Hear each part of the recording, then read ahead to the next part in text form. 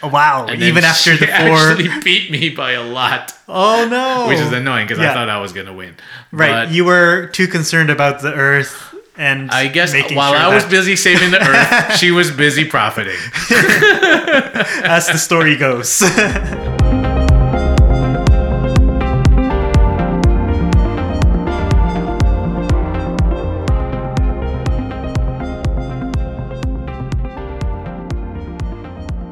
Welcome, everybody, to Two Asians, One Board. Welcome, welcome. Yes, we are back.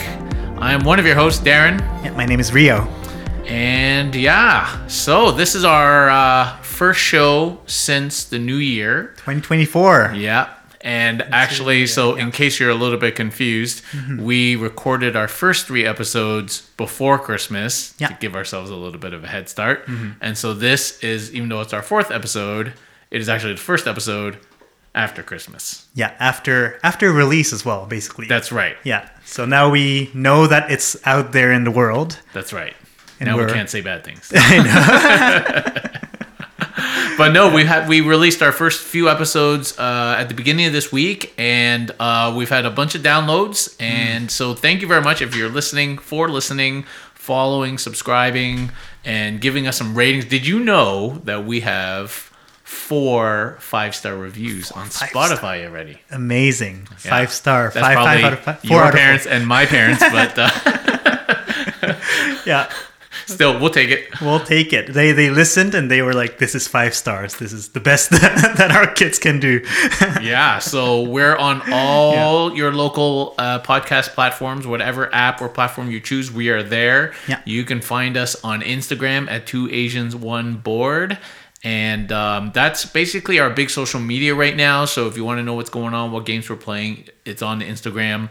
Yeah. We actually have a YouTube channel, Two Asians One Board, which is hosting like video versions of the podcast. But there's no video, it's just like a picture. Yeah. But it is basically the audio file. So we're in the future considering potentially doing some video content. And we reserved that channel in case someone was going to steal our awesome name, and in the case we want to do videos in the future. But another 2 Asians somewhere out there in the world that we're like, we have a board. We need to come up with that name. You never know. So and then also you can reach us email TwoAsiansOneBoard, and actually you can send Q&A there, and we'll be also hosting Q&As on Instagram soon, so keep an eye on that. Otherwise, follow, and leave us reviews. Reviews apparently are what get us attention, so that's where please feel free to leave us reviews. Okay, well, how are you doing, Rio? I haven't seen you for almost 3 weeks now. Which is like a long time. It's like compared to the weekly board gaming that we do, it's a very long time. I've been well. Christmas break was good. New Year was nice. I took 2 weeks off. It was like a luxury of time.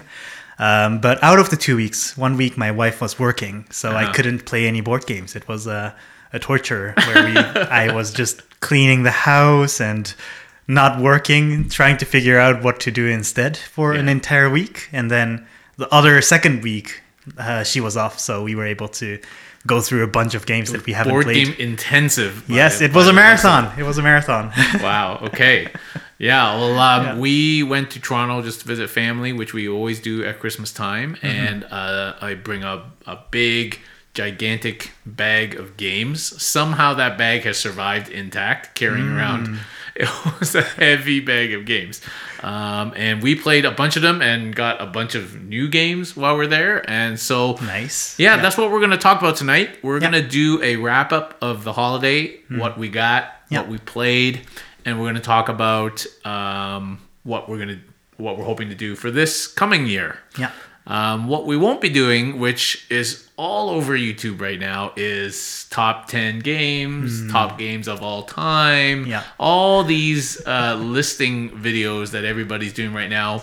Yeah, I don't know. I haven't played even a 10th of the games that like the Dice Tower guys have played. I don't feel like me making a top 50 of all time list is representative of anything.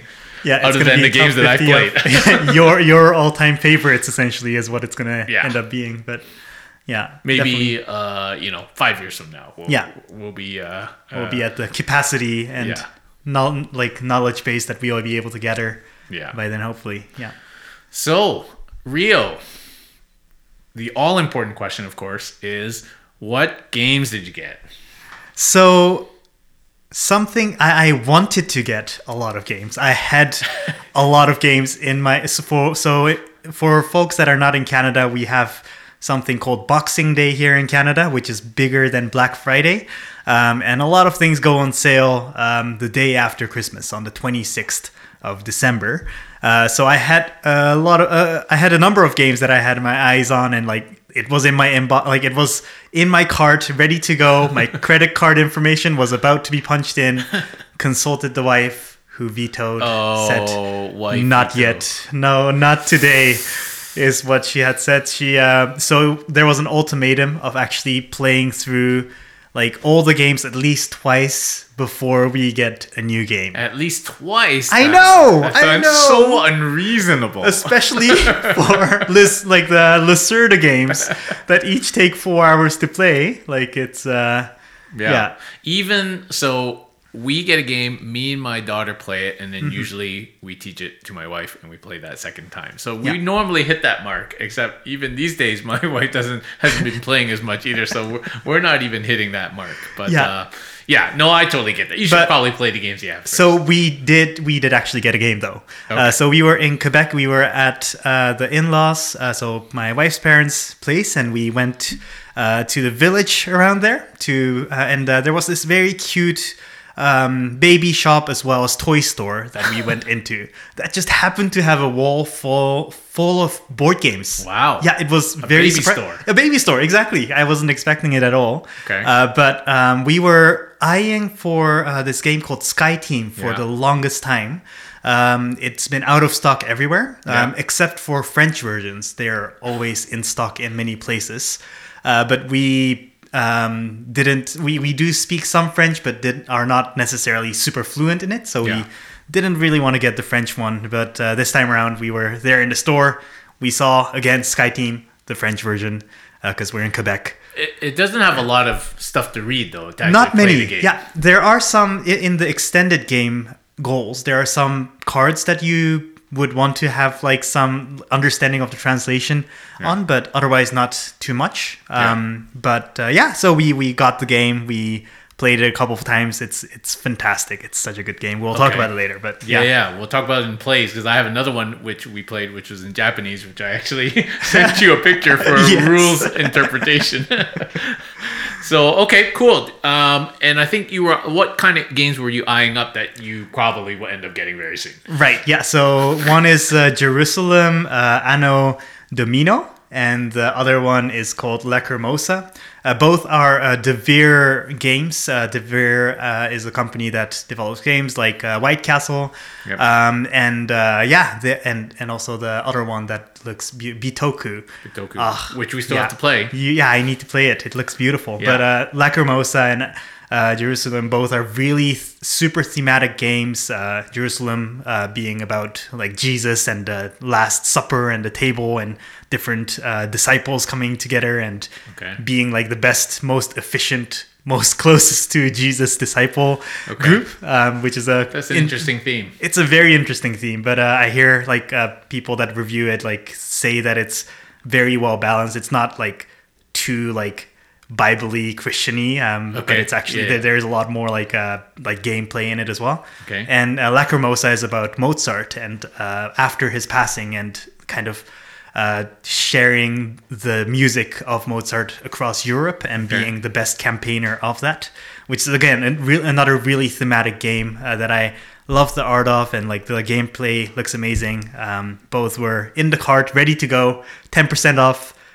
And without it being clicked to cash out. You could have just slipped. Oops. Yeah, I know. I can't return it anymore. Yeah, exactly. You know, they slip those things straight in the shipping queue, and then by the time you email them, it's too late. It's too late. It's already been shipped.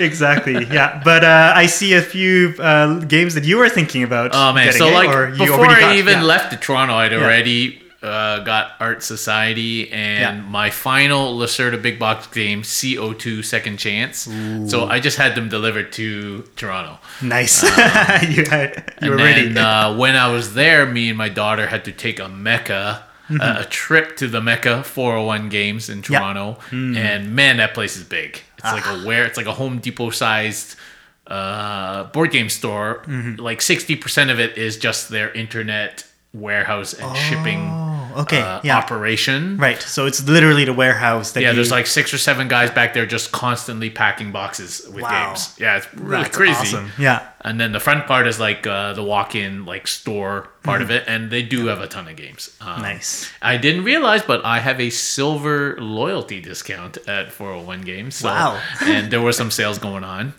So I picked up Scholars of the South Tigris there. Good game. Yeah. It was a debate, and I asked you on a message, should I get Scholars or Wayfarers? So there's 3 games of the South Tigris trilogy, and so I was either going to get Wayfarers or Scholars, and Scholars seems like it's really hot right now. It seems like a cool theme, so I picked that one up. It was also a little bit cheaper. And then I picked up this little game called Love Letter, which actually we could play after the podcast tonight. It's a light little card game. It comes in a little like velvet bag. Ooh. And it's actually super fun. That's probably the game we played the most over the holiday, because we could just whip it out when we didn't have much time, or after we played like a bigger game and you don't want to start another big game. We're just playing Love Letter all the time. So that's awesome. It's a great little game that I actually played first on Board Game Arena, and then it was there. It was only $10. Yeah. Oh wow. I was just like, I was $10. I'll just buy that. Yeah. Yeah, you just need to have 2 gameplays, and you're like, it's worth it already. It's totally portable. You just put it on your carry-on the plane or whatever. Like it's totally great for that. That's awesome. Yeah, so those are the new games that I got. And I just received a new game today, Raising Robots, which is super hype right now as the Wingspan replacement. And of course, shortly after, Stonemaier announced Wormspan, which is not a Wingspan replacement, but a Wingspan alternative. It's like the what's it called? Expenditure? No, the sequel to Scythe. Expansion. Kind of, but not direct expansion. But you know the game that I'm talking about? Expeditions. Expeditions, yeah. Expeditions technically is not like, it's Scythe-ish, but then it's another game. That's right. I think that's what Stonemaier is doing, like similarly with Wormspan. Like, although I've read the rule book actually, and there are some mechanisms that are very similar to Wingspan, of course, but it's still a very like thematically and overall, like it's a different game. It's going to be exciting. Yeah. So that's it, and okay, well, let's talk about what we did play then. Yes. You played a bunch of games, I played a bunch of games, and so that'll be the first part of tonight's episode. Then we'll talk about what's coming up after the break. So what was some of your gaming activity over the holidays? So, I did the same thing as you. We basically drove to Quebec, but we had the back seats filled with board games, including Scythe, Root with the Clockwork expansion. So where did you get Scythe from again? Scythe was actually a Christmas gift from our housemate. Somebody knows good gift giving. Somebody did their research in regards to board. She already knew that we had like basically a basement full of games, so I'm sure that she looked through it, made sure that Scythe was not there, checked on BGG that Scythe was a well-rated game, and then went from there. But we've played some games with her before as well, Scythe was something that I'd been eyeing and. Never played before. I used to have Scythe, and we played it a couple of times, but for whatever reason, my family just didn't like it, so it never played. So then I ended up getting rid of it. But now that you have it, that's good. Yeah, now we can play it again. It's a great game. It's such a great game. Yeah. So Scythe was the first game that we played. It was like, I had played it solo first during that first week of me trying to figure out what to do while my wife was not on vacation. We then played it one-on-one for the first time.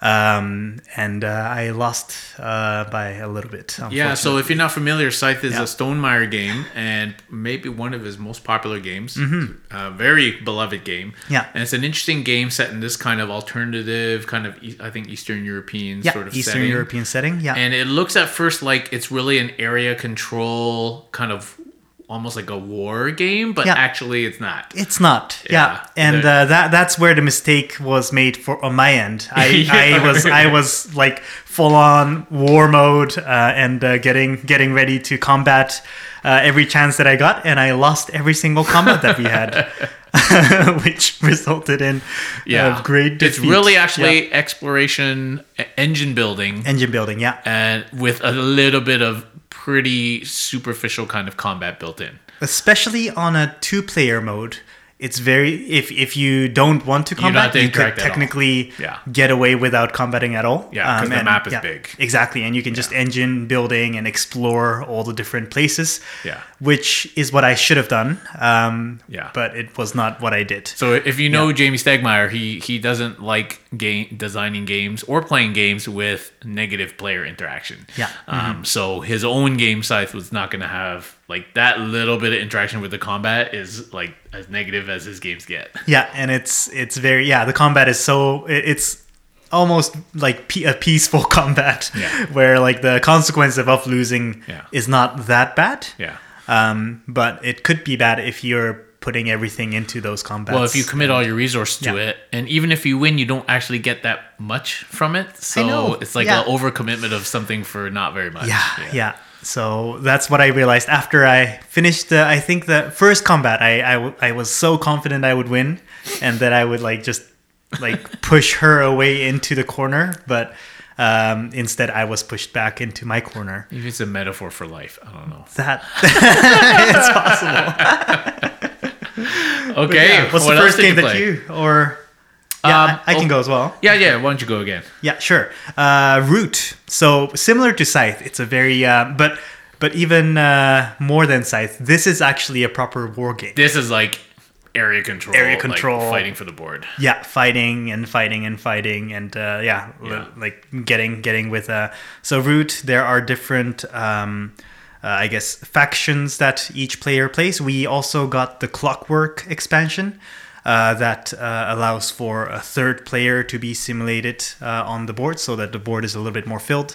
The game itself, like by itself, I hear doesn't play super well with 2 players, which I did feel having that third like bot player did make it so that a lot more of the board was filled. And myself and Camilla, we were both really focused on not losing to the bot, because the bot was actually quite aggressive and kept on going and expanding. Yeah. So we needed to make sure that we were building something that made sense on our end. But yeah, Root was the first time we played Root ourselves, it's very much a war game, but with a very cute face. Cute meeples. Super cute meeples, cats, birds, and there are also foxes or rabbits.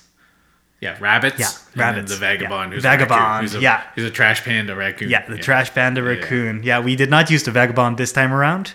Yeah. But I was the bird faction, and my wife did the foxes, and then the cats was the automated one. Cool. Yeah. So that was a lot of fun too. Yeah. Okay. Well, speaking of Stonemaier, I taught maybe 7 or 8 people over the holiday how to play Apiary. I still don't know how to play it. Yeah, I played it one time with my brother and family, and then I taught a few friends to play it at someone else's house over the holiday. And it's your almost prototypical Stonemaier game, which has a bit of crunch to it, but it's not overly complicated. There's definite decision making. Mm-hmm. There is very nice feeling actions where you get stuff. You feel like you're progressing. This is something that he always says that he wants in all his games, where when you do something, you feel like you're making progress. The bees leveling up and getting bumped is a really cool mechanic, and where your bee gets its most powerful level, can do the most powerful of the actions, but then completely dies. It hibernates basically, and you got to start from the beginning again. Actually, it's a great game. It's a beautiful production, and everybody who played it over the holiday really loved it. So I feel like I did my job as an ambassador. Got 7 more people to play a Stonemaier game. So that's amazing. That was great. We played that a couple of times. Played Earth once with some friends and my daughter. Well, with my brother. Yeah. And my daughter and my brother's girlfriend. And Earth is always a hard one to win as a new player against somebody who knows what they're doing. Because there's a lot to keep track of. Yeah, there is a bit of a strategy as well, that like things that you should be doing. Yeah. And you can't really be deviating from the what's it called? The growth of it. Yeah. Yeah, so I got a pretty good score in that. I didn't beat my personal record, but well over 200, and everyone else did not do quite as well. But I think they enjoyed it, and it's just a typical kind of tableau builder with the simultaneous action is what sets Earth apart, I think. If Earth was a turn-by-turn game, I think it wouldn't be very good at all. Right. It only works because everybody gets to do something every turn. Otherwise, I think it would be quite dull, actually. Really? Okay. Actually, it's because of the way it is actually good. And one of the new games we got, which I think has maybe made it to the top 3 list of my daughter's favorite games, is this game called Art Society, which is basically a tableau polyomino placement game, but you're placing artwork on a wall. And so, like, it's not that polyomino because it's just squares and rectangles. But you got to put them on your wall, taking up space, connecting frames, and not trying to get similar color pictures next to each other, and kind of building points in that way. And it's this unique system where you draft the pictures, and there's always one picture left undrafted, and that type of picture goes up in value. Actually, it's a little bit harder to predict till later in the game which type of painting is going to be worth the most points. So there's a bit of luck involved in... Yeah, a little bit of luck, but you have full choice about what kind of paintings you put out for auction. Right. You definitely have choice about where to put them. You have a choice of whether you want to do more bigger pictures or little pictures. Yeah. Bigger pictures fill your board faster, but will score you less points in the end because the number of paintings is what scores you points, not the size of paintings. And then there's definitely some hate drafting at the end, because when you start running out of space on your board, if you can't fit the bigger pictures on your board, you actually lose points for them. So if you're a bit behind, you could just pick big pictures, and then your opponents have no choice but to take penalty. Wow. So definitely some mean drafting choices by the end of the game, which is interesting because it seems like a very innocuous, positive kind of solitaire type game, but actually that part of interaction gets interesting at the end. So would you say that this is a auction type of game that you are okay with? Like, because I recall last time we spoke. Again, it's not really auction. You do have to put a number up that determines the drafting order. But for 80% of the turns of the game, the drafting order doesn't really matter. Because there's always extra paintings, and most of the time you can fit any kind of painting in. So you're not limited by the paintings that are out there too much. Nice. And a game that we got just before Christmas that we brought and ended up playing as well is a game called Marrakesh by Stefan Feld. So it's your classic Euro, multiple ways of scoring, multiple tracks and things to collect. Quite a nice, tight little Euro. Not too hard to play, learn. Very beautiful, and an interesting dice tower where you throw these wooden meeples into the top of the tower. But the tower is designed so that not everything's going to come out. And so the next turn when you throw stuff into the top of the tower, some other stuff might come out that has been there for the last turn or 2 turns or 2 rounds ago. So it's an interesting, so you can't really kind of tile count or anything like that. Not that anybody would be doing that. So it's interesting, and it's got a lot of choices in terms of, you can't do everything. So you got to choose what you want to focus on, right? And it's an interesting kind of classic Euro there. Marrakesh, that was good. Nice. That's a new game as well, eh? So let's talk Lacerdas. Lacerdas. You played Vinhos. I did play Vinhos. But you played the OG Vinhos. The OG 2010 Vinhos with the bank and interest rates and paying employees and all of that jazz. That the deluxe new 2016 version. There are 2 sites on the 2016 version, but the new site got rid of that bank mechanism, which I believe is something that takes away from the beauty and complexity of the game. But also, I've never played the 2016 version. Well, we'll have to play the 2016 version, and then you can make your final then I can. decision. Yeah, right now I'm just. I did thoroughly enjoy Vinhos, the game as a whole. Just for those that don't know, it's one of the very first Vital Lacerda games that he designed and made before he had partnered up with Ian O'Toole to make those deluxeified versions of everything. And Vinhos was re-released as a deluxe version in 2016 with a new side of the board as well as a solo mode as well. But essentially, it's a game of wine production and the entire putting up cellars, putting up vineyards, and producing wine, aging wine over time. It's played over, I believe, 3 years. 3 years, yeah. 3 years of every season, and basically you have 2 turns every season. Yeah. And so it did remind me a little bit of White Castle in a sense that I felt like I was always running out of turns. Yeah. Every turn, I was like, oh no, I need to had do this many more things, but I just didn't have enough turns. And the way that you would be able to get more things done in a single turn is by bribing some rich folks. Yeah. And I lost this game. I didn't bribe the folks enough, or my turns were just not as efficient as they should have been. While my wife was able to really sneak through and make every step count a little bit more. I was also almost bankrupt with very little to no money in the bank. I had no money to pay my employees at times, and I really urgently needed to sell wine without like that being a great benefit to me. But now that I've played a full game of Vinhos, I now understand like what I need to focus on a little bit more. And the bank does really add that extra tension while you're working on different things. You still need to keep an eye out on how much money is left reserved, and also if you're gaining any money or if you're losing money by the end of the year. Yeah, it's interesting. I guess that was from feedback why they ended up doing that. Yeah, I don't know. I have to play both versions and see. Obviously, the new version is much more beautiful, and that's obviously after he partnered with Eagle Griffin Games. Yeah. And actually, it's probably one of his simpler games because it took out that whole banking thing. Right. Yeah. So it's actually pretty easy to play. And it's definitely. I was afraid that maybe it'd be too similar to Viticulture by Stonemaier, but actually, it's completely different from. It's very different. Yeah. And it's a different country. It's Portuguese wine, not Italian wine. Exactly.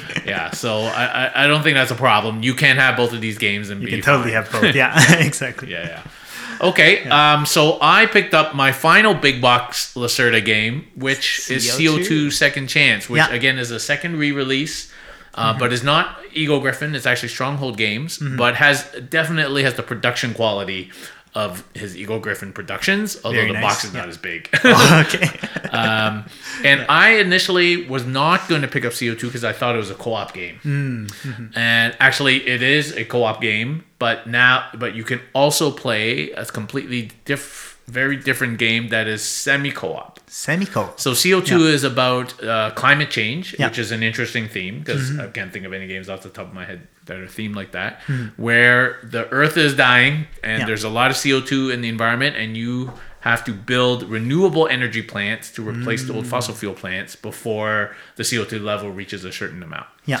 And you gain knowledge in these various renewable energies, and you go to summits and stuff like that.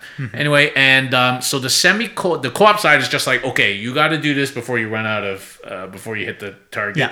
Yeah. You can't die. Whereas the semi-co-op side is you are running the company to make these renewable plants, and so you want to get the most victory points as possible. Yeah. But if you guys don't work together enough to stop the pollution, you will all lose. That's quite realistic, actually, to what is going on right now with global warming, and so it's actually a great tension because you got to figure out when to cooperate and when to compete. Yeah, because it's one thing to win, but if nobody wins, then nobody wins. Right. You know, it doesn't matter how many victory points you have if you all lost. So it's a really great tension. I had this great game with my daughter. Yeah, we played it slightly incorrectly for the first 4 rounds. Yeah. And we were literally like 10 parts per million, one step away from losing. And then we got the rules corrections, Yeah. and then we ended up pulling it out. Wow. And Even then after she the 4. actually beat me by a lot. Oh, no. Which is annoying because Yeah. I thought I was going to win. Right. But You were too concerned about the Earth. And I guess making while sure I was that- busy saving the Earth, she was busy profiting. as the story goes. So yeah, it was a great game. Yeah. I can't wait to play with you, Rio, because I think you'll really enjoy it. I can't. Yeah, I would love to. I saw the art is beautiful And it looks yeah, amazing, yeah. and I'm so glad I did get it because now my big box collection is truly complete. It is complete. Yeah. Until the next one, or I guess the next one is on its way. Next one as is well. soon. Yeah. So speaking of White Castle and Devere Yeah. games, I introduced, played with my wife and 2 of our good friends, White Castle, 4-player White Castle, and they don't get to play games very often, but when they do, they're pretty serious and Yeah. competitive about it, to the point of like Heated. intermarital conflict. Oh no. They were the couple that before we had kids, we played like a 12-hour game of Game of Thrones board game. Oh my till goodness. like 3 a.m. Fantastic. Yeah. And the final they're betrayal was like a bit of like relationship hazard. So we played a great game of White Castle, Yeah. and White Castle is another game where if you kind of know what works best, Yeah. you're gonna beat everybody else. Because you don't have that many turns to experiment. Yeah. Yeah. You Yeah. can't. There's very little margin. And you can of make error, your yeah. early turns count for as much as possible. Absolutely, So yeah. I did your strategy, make the lantern bonus super good, especially money. Yeah. And a Mother of Pearl. So I had 2 money and a Mother of Pearl and the little time track bonus on my lantern. Yeah. And just hit the lantern as much as possible. Yeah. Even if it meant taking a crappy dice. Because Yeah. when you get money for the lantern, you kind of You're making up for it. you make up Yeah, for it. Exactly. And then I got 4 gardeners out. Oh. And 3 quarter-years into the daimyo room. That's Wow. 30 points right there. That's like we only, I think the most was 2 when we played Yeah. it. Yeah. 3 quarter-years, Wow, 4 yeah. gardeners, and Yeah. I just had 1 warrior. I just ignored the warrior completely. Warriors, you need to go early on and also go full on warrior only in order to. So I think I ended up with a score of 80 something, which is pretty high, I think. pretty high, yeah. And everyone else was pretty low. Anyway. But they were like, oh, we need to play a game, like right now. And I was like, oh, we don't have time. But yeah, great game. I love White Castle. That's awesome, and I'm sure they'll get a copy themselves. Yeah. Soon. We played, like I said, Love Letter a Yeah. number of times. I won't go over Love Letter's really easy game, Yeah. but that's a really good filler game. And this game, Tiger and Dragon, Tiger and which Dragon. is a game from Japan. Yeah. Some friends of ours actually got it when they were in Japan. They wow. just bought it. Just They had been looking for it already, and Okay. where else to get a Japanese game but in Japan? Yeah. And so everything is in Japanese. Yeah. But they kind of learned how to play it from somewhere else. that's awesome. Yeah. And it's like a great. It reminds me of Mahjong because it comes with these tiles with these numbers on it, and it's just a really simple game of following what somebody else has played or passing if you can't follow. Yeah. And then whoever finishes their collection first gets points based on what their last play was. Oh. And it seems like simple, but it's actually really tense. So And it is then- very similar to Mahjong to some extent. and if you play team mode, actually, it's even more intense. Oh, really? So, Team mode is more intense. yeah. So I'm trying to get a copy of it, but I Yeah. can't find it anywhere. Right. So maybe if you go back to Japan anytime, you pick up a copy. I will be on the lookout. Yeah. Yeah, Tiger definitely. and Dragon, which is a great game. Tiger and Dragon. Yeah, I played a game of mind management for like the first. Like I really wanted to do the one-on-one versus the wife mind management, and I was. You're looking for these conflicts. We don't have that many conflicts to begin with, so we're like, we need to make you need to things make up. conflict. But mind management, it was so it's essentially a hidden movement game. I think I've explained it before, of recruiters versus the rogue agents. The recruiter is hiding away behind a board and recruiting secretly, and then the rogue agents are the ones that tries to catch the recruiter with specific abilities, so I was only like 2 recruits away from winning, where my wife basically, I didn't think that she would call it, but she took the capture action, and I was captured.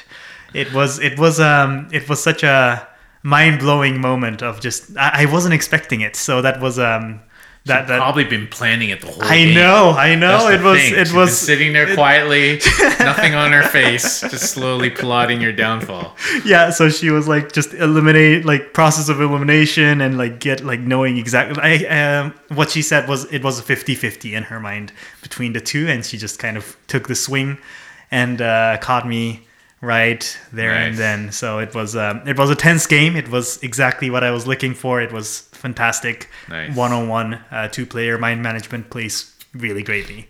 Cool. So we're in the middle of a game of Scholars of the South Tigers right now, so I won't talk about it right now. I'll talk about it next time. Yeah. But an interesting thing happened. So I'm always up for spreading the hobby. Yeah. And a couple of months ago, I taught a few of our colleagues how to play viticulture. Yeah. They're board game, like maybe Catan. A couple of them have played Catan before, but board game novices. Yeah. And we sat down at a board game cafe, and we just played my copy of Viticulture. Yeah. And they really enjoyed it. And so lo and behold, a girlfriend boyfriend couple both got copies of Viticulture. Amazing. For Christmas. Yeah. And I didn't know this, but I get a text. I get a Facebook message on Boxing Day saying, okay, at 10 p.m. Yeah. Okay, it's coming down to the wire. We're having a debate. Somebody wanted to play a certain card and they weren't sure that it was legal. Yeah. And so they were asking me to settle the debate because it was getting heated. I'm like, getting whoa, are you heated. guys in it now? Boxing Day, 10 p.m., you need me to settle a rules debate. Anyway, the debate had already been asked on Board Game Geek, and Jamie Stegmeyer himself had answered it, so I just told them that this was the answer. Yeah. And then she was like, oh, who's this guy, Jamie? Who is this guy? How credible is he? I'm like, well, he's the designer. And so she grudgingly admitted that, okay, that was probably if it's the designer designer. then. Yeah. But yeah, Just so the that's designer. great to see when that happens. It's working. Yeah, it's working. The board game evangelism, in a year's time, they will have a shelf full of games. And another one of my friends who went off to the Maritimes for Christmas actually got pulled into a game of Spirit Island. Oh, And he never played really board games before, and he really enjoyed it too. Yeah. So maybe we have a new addition to our group, as well as maybe a Spirit Island convertee. A Spirit Island convertee. Yeah. So that is the game that we played the most. We played Spirit Island 3 times.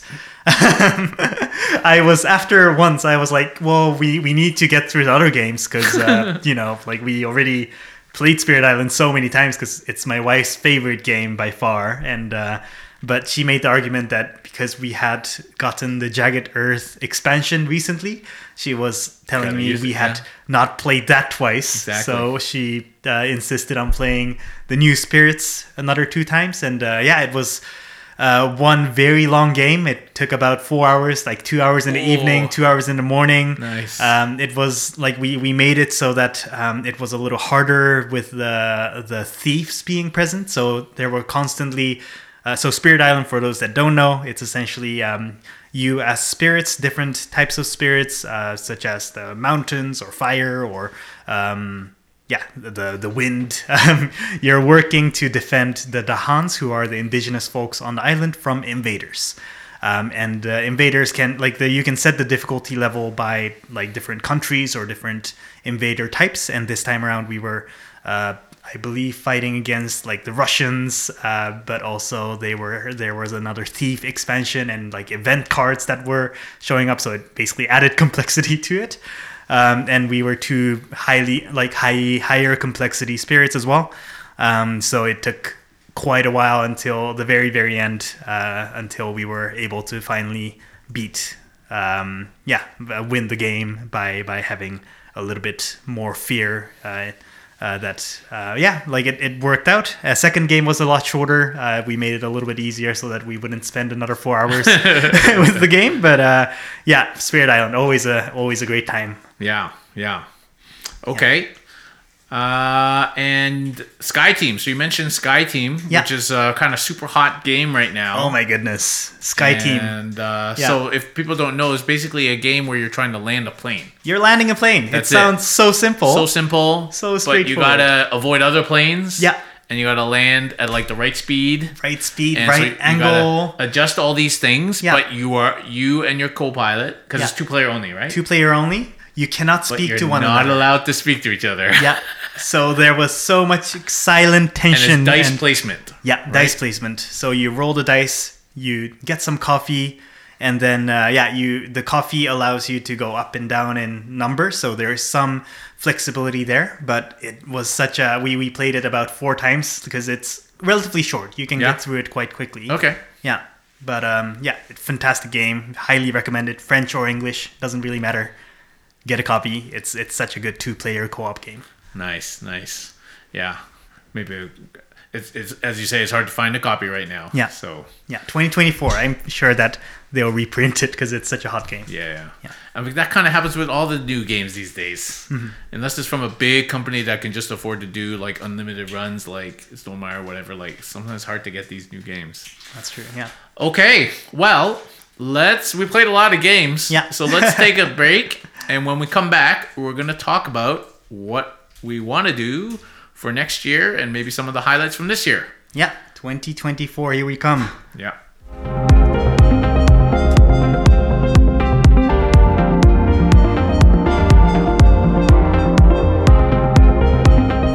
All right, we're back. Okay, so the second part of the show today, we're going to talk about maybe some gaming highlights from 2023, and then we're going to talk about 2024 and what we got coming up and plans. So, we're not going to do, as we said before, like top 10 2023 or whatever, because between us, we probably played like 1% of all games that came out in the year. Yeah. But why don't we start with you, Rio? What were some of name like 1 or 2 like moments of gaming that really stand out in your mind from this year? This is the first year you really got heavy into board gaming. I know, yeah. So like just to give you a picture, I started off the year with a shelf full of 2 games. Full of 2 games. Yeah, Wingspan. That shelf was not supposed to be for games. It was not supposed to be for games. It had other things and had a board game in the very bottom corner. It had Wingspan as well as Onitama, which is like another 2-player game. And it grew into this shelf of like close to 30 games at this point. You already have 30 games. You're catching up. It's, oh my goodness. Yeah, no, my wife is telling me that we have a problem. She does not know. She does not know. That is not a problem. But yeah, that's what I've been telling her. I'm like, we need to keep this growth going at the same rate. It needs to keep growing. But yeah, so like the top moments, because this was like really the year of like introduction and getting to know games. Like one of my most memorable moments was the very first Vital Lacerda game that I played, Kanban EV. Yeah. Playing that for the first time, it just blew my mind how complex a game can be, yet also very satisfying along like gameplay can be. And it has a beginning, it has an ending. And also somehow I miraculously won that very first Kanban EV game. So that was when I set my mind to get a Vital Lacerda game like within the year. That resulted in us getting Lisboa. Quite recently, like we finally played like a full game of Lisboa. Yeah. After I had already played solo gaming twice, because no one was really playing with me. But that first game of Lisboa again, like I think Lisboa will, for quite a while, hold like the number 1 place in my board games. I just find that the theme and everything connects so well, like with my Japanese culture of like very familiarity with earthquakes and the need for rebuilding. Familiar with earthquakes. Well, I mean, Portugal doesn't actually have that many earthquakes. It's that's that one. But Japan only has like not that frequent of like large, humongous earthquakes that destroys the entire city. So like basically that theme of like trying to rebuild something and making something from nothing is something that I enjoy very much, and competing against one another while doing so. So those would be, I think they're both Vital Lacerda moments, but those would be very my biggest epic highlights of the year, I would say. And I would say at some point we're gonna get Vital on the podcast. 100%. Do a fanboy interview. Yes, that would be super fun. That'd be cool. And I know he's amenable to stuff like that. So yeah. My kind of top plays this year, I gotta say, have remained relatively unchanged. I mean, Brass is still my top game, I think, and it's just an amazing strategic game about building industry and rail and canal links in the British Industrial Revolution. And I know that sounds like a boring thing, but the game itself is just so super good. Cool. Yeah. It's super tactical. There's card play. It's very strategic, and it's still my favorite game. Arc Nova is still one of my favorite games. That's probably the game I've played the most. Yeah. In terms of just sheer number of plays, mostly because me and my daughter went through like a binge of playing it multiple times. Yeah. It's just a great game that gets deeper and deeper every time you play it. And it's just like a gift that keeps on giving. Yeah. I love all my Lacerda games. Yeah. They're all in like the top 10 for me. And actually, CO2, the one I just got recently, might have snuck to the top of my Lacerda list. That is unexpected. So unexpected. Yeah, you were almost not going to get the game. So so unexpected. But man, I had a lot of fun playing that and pulling out even though I didn't win in the end, I still felt like I won because we didn't die. Saved the Earth. I saved the Earth. So that's a really interesting. Oh man, it was so good. But all the Lacerda games are always enjoyable. Yeah. In terms of favorite moments, I mean, it's always hard to remember. The things that stand out was when we played Isle of Cats with your wife. Yeah. And we thought we were doing pretty good. I was confident. I was like, we won too. We're playing the game like it should be played. And we were filling the boat. And she's just sitting there collecting endgame objective cards. Like one after constantly. Another. Yeah, every turn she was. And we're like, I don't know what you're doing, Camilla, but okay. And then at the end of the game, she basically like doubled our point scores. One card at a time, she started explaining how she fulfilled that end game objective. Yeah, and I was like, that's like a Rain Man moment.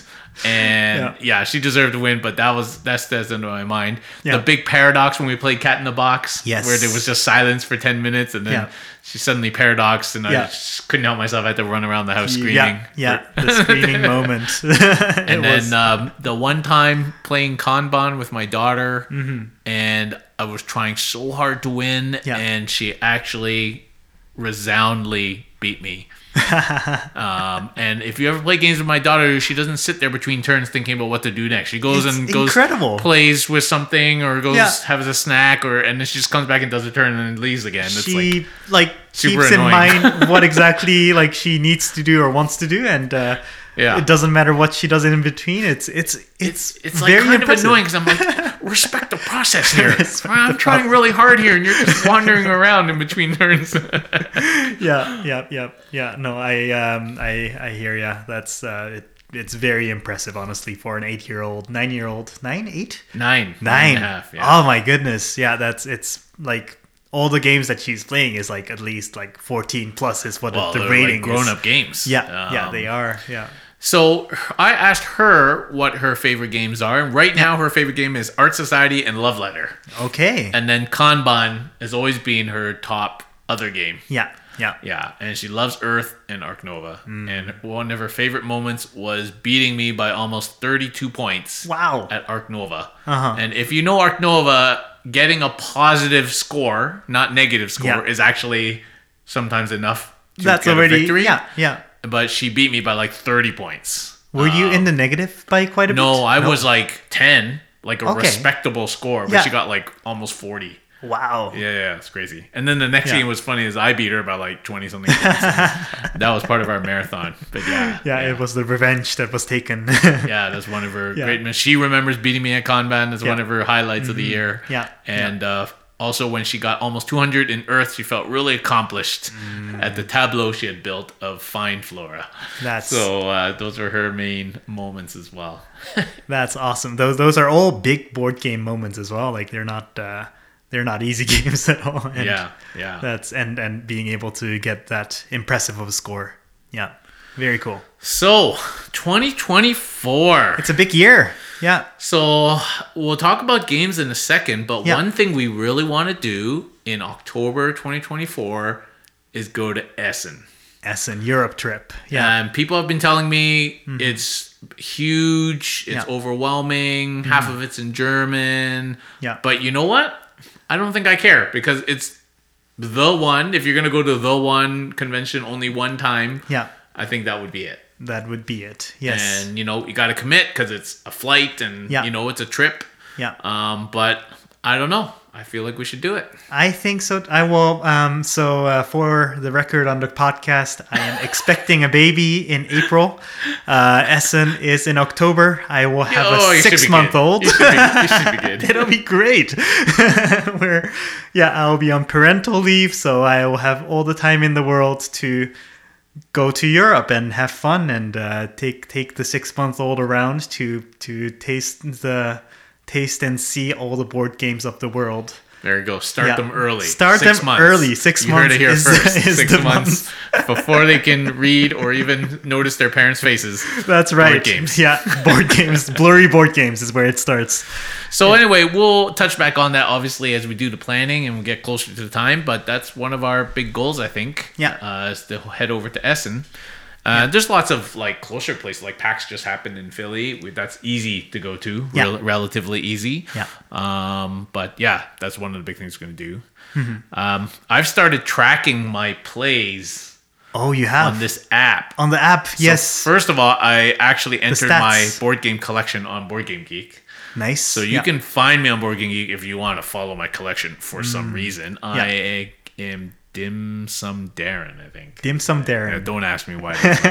But I've downloaded this app called BG Stats. Okay. And it syncs with Board Game Geek. Oh, wow. Yeah. And so you can keep track of the games, your collection, but then you also keep track of your plays. So you can keep stats. Oh, nice. Yeah.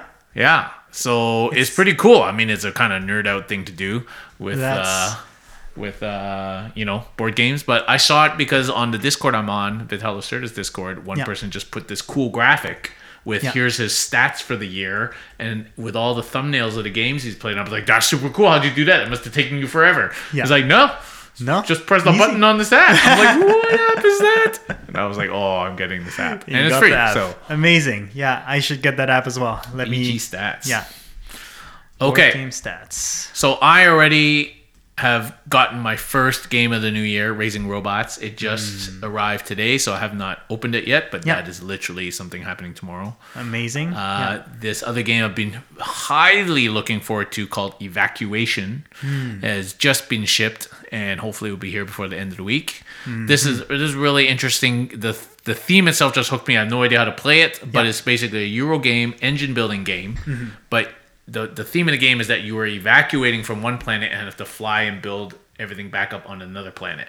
Right. And so you start with a full engine. Normally, in an engine building game, you have to build it from scratch. Build the engine, yeah. You start with a full engine in this case, use those resources to dismantle your engine and move it and then rebuild your engine again on the other planet. Yeah. So that just hooked me, and so I can't wait to play that. That hopefully will be here this week or next week. Yeah. As we mentioned before, Vital's new game Invention of Ideas is, they keep telling me first quarter. Super excited about that, obviously. Yeah. I also am still waiting for a game called Unconscious Mind, which is about like psychotherapy in the Freudian era. And it has this cool mechanism where it has like a picture, like somebody, and then you overlay these transparent things over it, and it creates like a full picture or it creates like a pattern. What's that called? What's that dude in The Watchmen whose face turns. He's wearing a mask. He's like a gunslinger guy. The word is slipping my mind right now, but it creates like this pattern. You have to like psychoanalyze them to like get victory points. Oh, yeah. Anyway, I Like think not that a Frankenstein type? No, that's no, not. no. Yeah, no. I think it was okay. supposed to be this year, but it's been delayed. I've not heard anything about it, but Oh, okay. I did back it. Yeah. I actually backed the reprint of Barrage. Yeah. I was initially not going to get Barrage because while the game itself appeals to me in terms of heavy Euro, it's supposed to be quite a nasty game. Because you steal other people's power and their water flow by diverting their flow with dams. But I think I can get past that. It's a dog-eat-dog world. Exactly, yeah. And also waiting for a copy of Revive, which is a big game from this year about trying to revive the planet after like an ice age. Looks like a nice crunchy Euro, so can't wait for that one. Nice. So those are the games I've kind of know I'm definitely getting. Yeah. But I'm sure there will be more. There will be side games that will.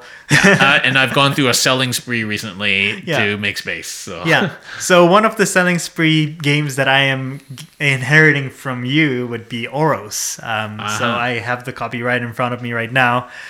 We played it once. Super fun game. I'm very much looking forward to playing it more.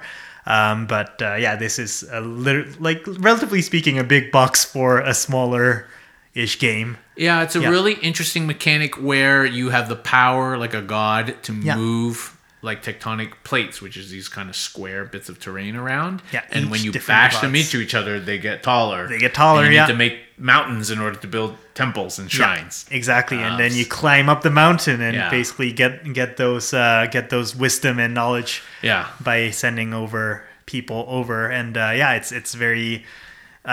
You also need to update you learn different skills, and the more you learn, the better each of those actions become. I really enjoyed the game when we played it, and I'm very much looking forward to playing it more this year. Another game that will be coming out this month, again by Jamie Stonemeyer, the Stonemeyer Games, is Wormspan. We spoke about you know how many memes there are out there right now about different span? People just making something span. At first I wasn't sure about the name because it's just a bit like it's too similar to Wingspan, but also does it actually mean dragons? Yeah, worm is old English word, I guess, for dragon. Yeah. Okay. As opposed to like a worm, like an earthworm. I guess it sounds a little bit better than Dragonspan. Right. Yeah. Dragonspan does sound a little bit too. But I think it's going to be cool. It's not going to replace Wingspan. It's a different kind of game. Share some similar mechanics, obviously. Exactly. Yeah. I almost feel like the title is a little bit tongue in cheek. Actually. It is. Yeah, I mean, well, Elizabeth, who was the designer for Wingspan, is still very much advising on Wormspan as well. But the designer actually is Connie Vogelman. Who did Apiary. Did Apiary. That's right. Yeah, so she, and Apiary has been a phenomenal success, so I'm sure that Wormspan has been very well thought through. I read through the rulebook, and there are some similar mechanics to Wingspan, but also additional, very, very much additional cool features, and also the dragon arts are all super beautiful. There are over 200 types of dragons that are out there that each have unique features and unique abilities. I believe one of the things that with Wingspan, there was so much thought put into making sure that the birds actually their effects was actually respective to some extent to what the bird actually did or where they were from. Whereas with dragons, you have a little bit more flexibility with that, with the more imaginary way of going about it. So I am very much looking forward to what different dragons have and how that all works. I think it's going to be good. I mean, I'm not going to get it just because you're going to get it. So, no point having doubles. But that's right. Yeah, it definitely looks like a good game, and I think it's going to be very popular. Yeah, and the excuse that I'm giving my wife for getting it is because our baby boy, actually, in April, will be born in the year of dragons. Okay. So there you go. therefore, Destiny. yeah, it's Destiny, Dragon game, Dragon year. Like Yeah. it's the game for the baby, is what I'm gonna basically tell her. Yeah. And another game that I backed is called Undergrove. Undergrove. I think I've heard of that. It is the game that was designed by Elizabeth. I'm forgetting her last name. Elizabeth Hargrave. Hargrave, yeah. So her being the designer of Wingspan. Wingspan. So Undergrove is all about mushrooms and different types of mushrooms that grow in the nature. I just got a confirmation email last week about like shipping. So it's going to be shipped this year. We got the deluxe edition with like the wooden pieces, which is going to be awesome as well.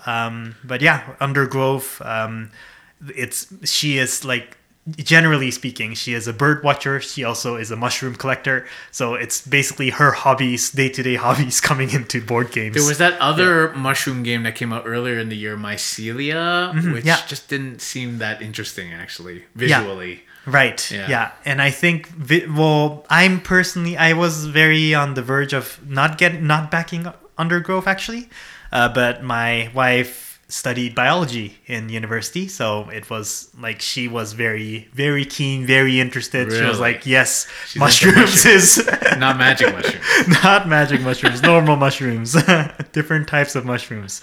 Cool. But yeah, that's something that we all be expecting. And another, like, I guess, the game regarding, kind of going back to Vital Lacerda, I have heard rumors that Speak Easy, a new game that he has been playtesting right now, about the prohibition in New York, is something that he is working on.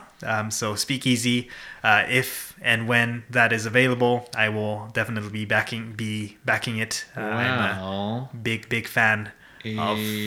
Little birdie might have told me that it is maybe second or third quarter this year. Ooh, yes. The producer? So keep your eyes open. Yeah.